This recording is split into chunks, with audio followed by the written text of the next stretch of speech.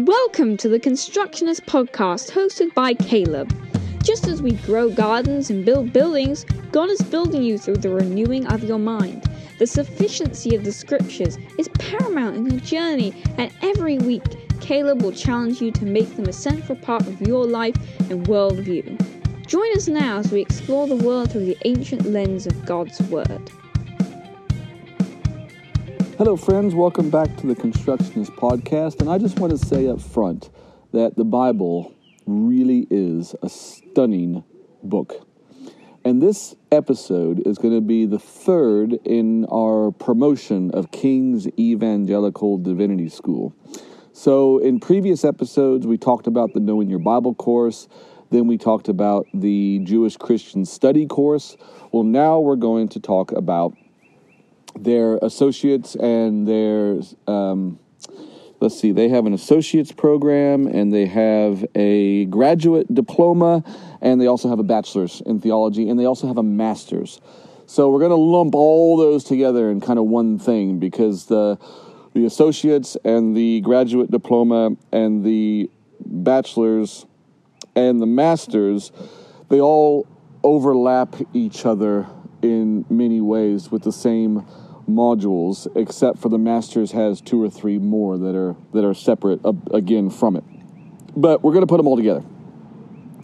But I just want to again say that as a believer, it is one of your tasks, it is one of your disciplines that you should really have in place to daily be reading the Scriptures. So think of it like food. You don't go really more than several hours without eating something, most people. I mean, maybe you practice some fasting here and there, things like that. But typically, every day, people eat something multiple times.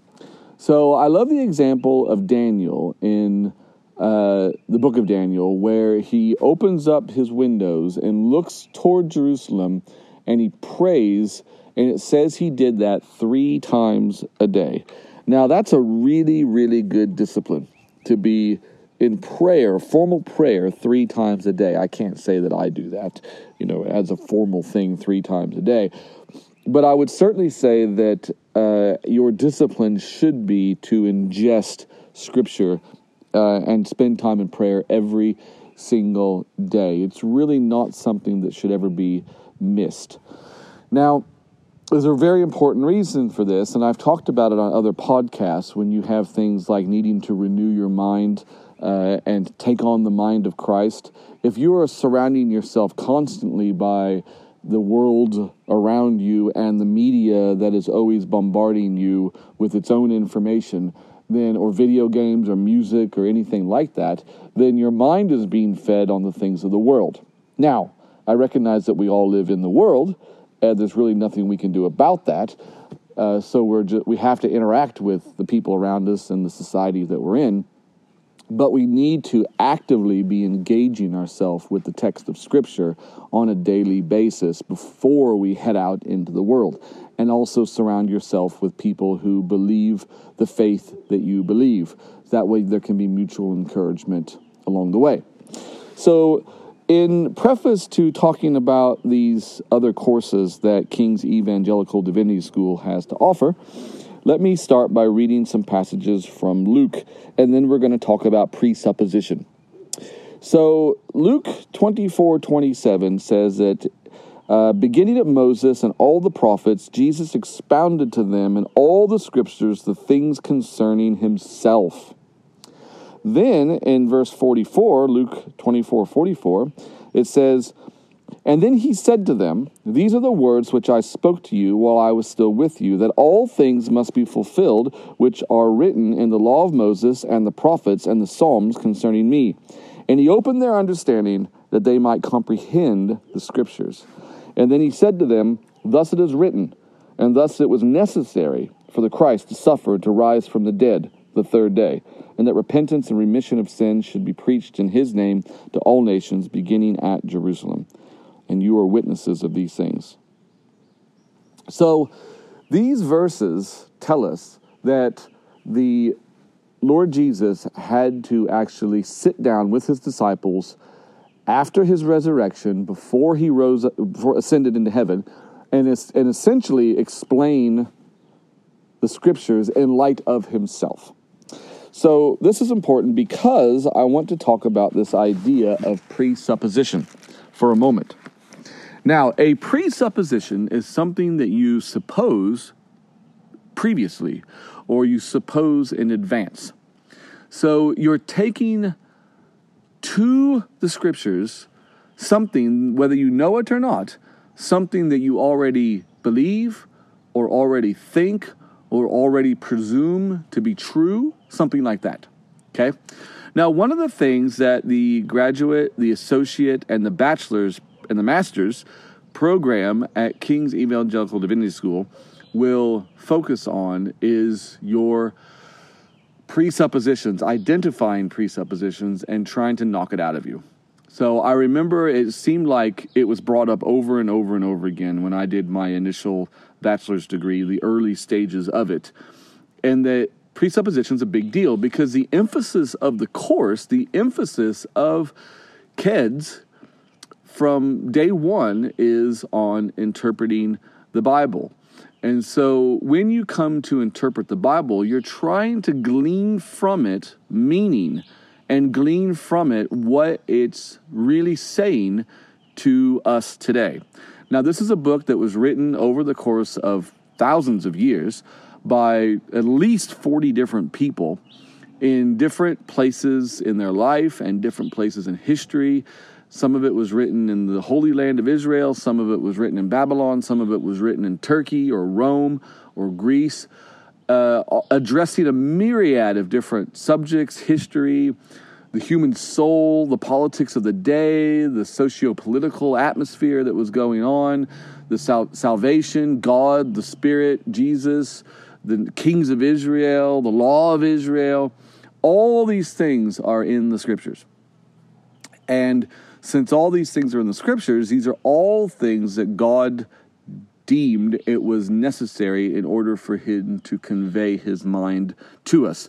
So God basically took snapshots of different scenarios, different events, different happenings throughout history with the people of Israel, different ones of them, and said, that moment represents something about my mind that needs to be explored, that needs to be worked out in real life, either to avoid or to accept and live and practice, something like that. So that's, in one sense, what the Bible really is. But we have to strip away from ourselves our presuppositions, and those come in a number of ways.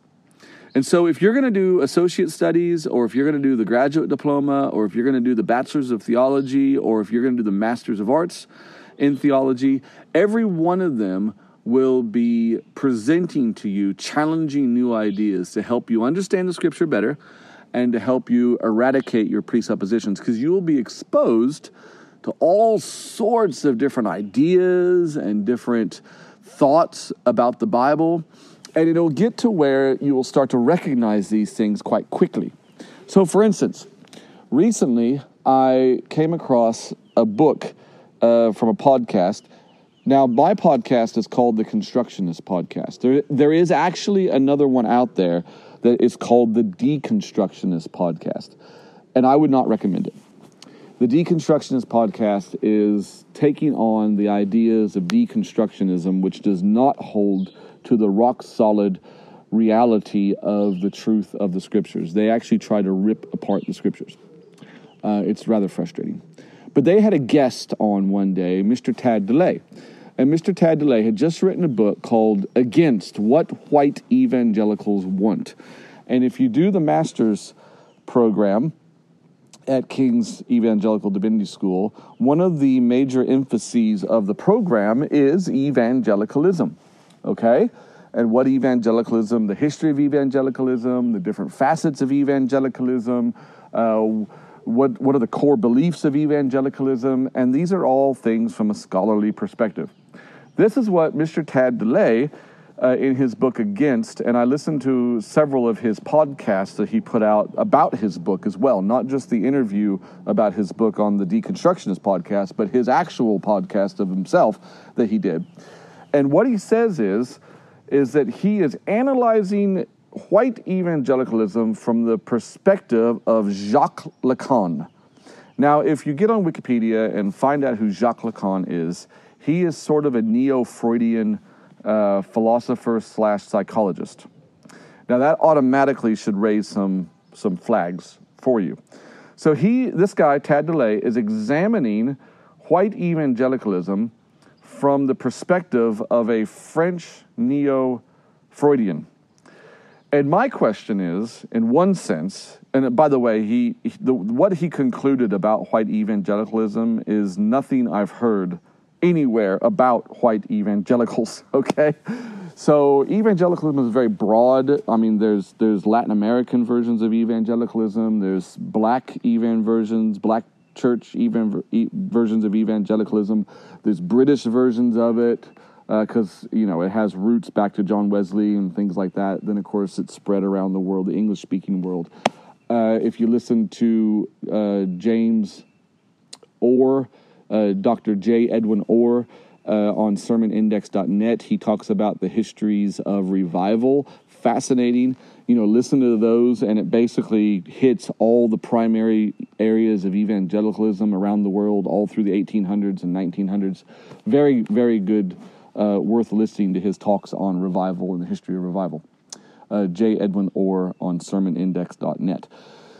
Anyway, the presupposition of Tad DeLay was that the analysis techniques of Jacques Lacan are correct, okay? I am going to suggest that he actually came to the completely wrong conclusion in his analysis of white evangelicalism. He basically said that they are racist and will hang on to their white supremacist positions at all costs and actually allow certain core ideas of theology and doctrine fall to the wayside to hang on to their position as white supremacists. I don't know about you, but I live in America and I'm white, and I've lived in Africa around lovely black believers, Zulu black Africans. I've lived in England. For 2 years, I've been around British believers. I've lived in multinational and multi-denominational mission organizations for years. That's my background. And I can't say that I have ever been exposed to any sort of white supremacist theology in my understanding and background for decades of white evangelicalism or evangelicalism worldwide. I just can't say I have. So when I'm talking about the KEDS courses, and one of the primary things that you will discover is that you'll be exposed. They will expose you to lots of different ways of interpreting the Bible, and then they will challenge you on your method and means of interpreting the Bible, and then they will educate you on good means and methods of interpreting the Bible. All right? So my personal, as I said in the Jewish Christian Studies podcast, my personal position that I love to take is interpreting the Bible from a Jewish perspective, first century Jewish perspective. I feel like that is a very, very good position to interpret the Bible because that was Paul's position, and that was Jesus's position, and that was Peter's position. But in doing that, we have to really think through our presuppositions. I grew up in Midwest white America. I'm not at fault for that. I don't feel guilty about that. It's just where I was born. I had no choice in the matter. That's where I grew up. I couldn't do anything else. Everyone I knew was white. Everyone I knew spoke English. Everyone I knew was middle class. It was just everyone. The whole school was middle class. We were all the same. All right. So I had to, and then I married a woman from England, and I lived in Africa. And so over the years, and in doing the studies, which I would highly recommend, you learn to discover where you're coming from, what is it about your thinking that is the same or different than other people's thinking, and your presuppositions begin to be challenged. And then all you can do as a believer, the only thing you can do as a believer, is look at the scriptures and go, do my presuppositions line up with the scriptures? And if they do, you're golden. Keep on going. If they don't, then you need to start thinking very clearly about where you're at and what it is that you need to be changing, rethinking, sanctifying, repenting of, whatever. And so there you go. So I wouldn't recommend the book Against by Tad DeLay. I haven't read it myself, but I have listened to a chunk of the podcast where he explains his book. So I think I know what it's about. I wouldn't recommend it. I think he's wrong in his assessments. He may be right in some of his points, but I think he's wrong overall. So, but I'm using that as an example to say that one of the best things about these studies is that they make you start thinking about things like that, as well as other things. I mean, we're learning how to interpret ancient literature. So the rules that you learn in the course about culture, how to look at the history, how to examine the author's intent, how to understand the geopolitical issues of the day, how to look at older texts to help understand more recent texts like Old Testament and the New Testament. You know, you can apply these things to, I've thought about them on a number of occasions in regards to the U.S. Constitution and the Declaration of Independence. Because all of a sudden you discover, oh, wait a minute, if you do your research, the Declaration of Independence in America actually had previous documents that it sourced from. And there are ideas in those documents, and they can be traced back to Scotland and, you know, the issues between Scotland and England 100 and some years before, 200 years before 1776, and this kind of thing. Or if people today, like the Supreme Court, it appalls me in some ways how the U.S. Supreme Court interprets the Constitution. And because you think to yourself, are they really interpreting it according to the original authorial intent, to the way the framers of the U.S. government wanted this to be understood? You know, so this can be brought out into a broader scope of understanding. So I'm saying all that to say we need to be aware of our presuppositions. We need to be aware of where we're coming from when we approach the Bible. And doing these courses, the associate's and the graduate diploma and the bachelor's degree and the master's degree at KEDS, it can actually help you exceedingly in your understanding of the text of Scripture, but also just the world around you and what's going on. And the nice thing is they're not coming from any sort of denominational background. They're accredited by actually a secular university in the UK that has given them pretty much free rein to present in their modules what they present. They hold the scriptures to be authoritative scriptures. They are the inspired word of God. So the teachers are coming from that perspective, which is excellent. And so, and you're free to write your papers and present them and then take what you get. So it is a challenge and you learn from it. So I am encouraging you to jump on this. Now, let me read one more passage. So I started out with Jesus getting on with the disciples and basically re-educating them in their whole understanding of the Old Testament by putting himself in the middle of it. And of course, Jesus says this exactly. I have not come to destroy the law and the prophets. I've come to fulfill them.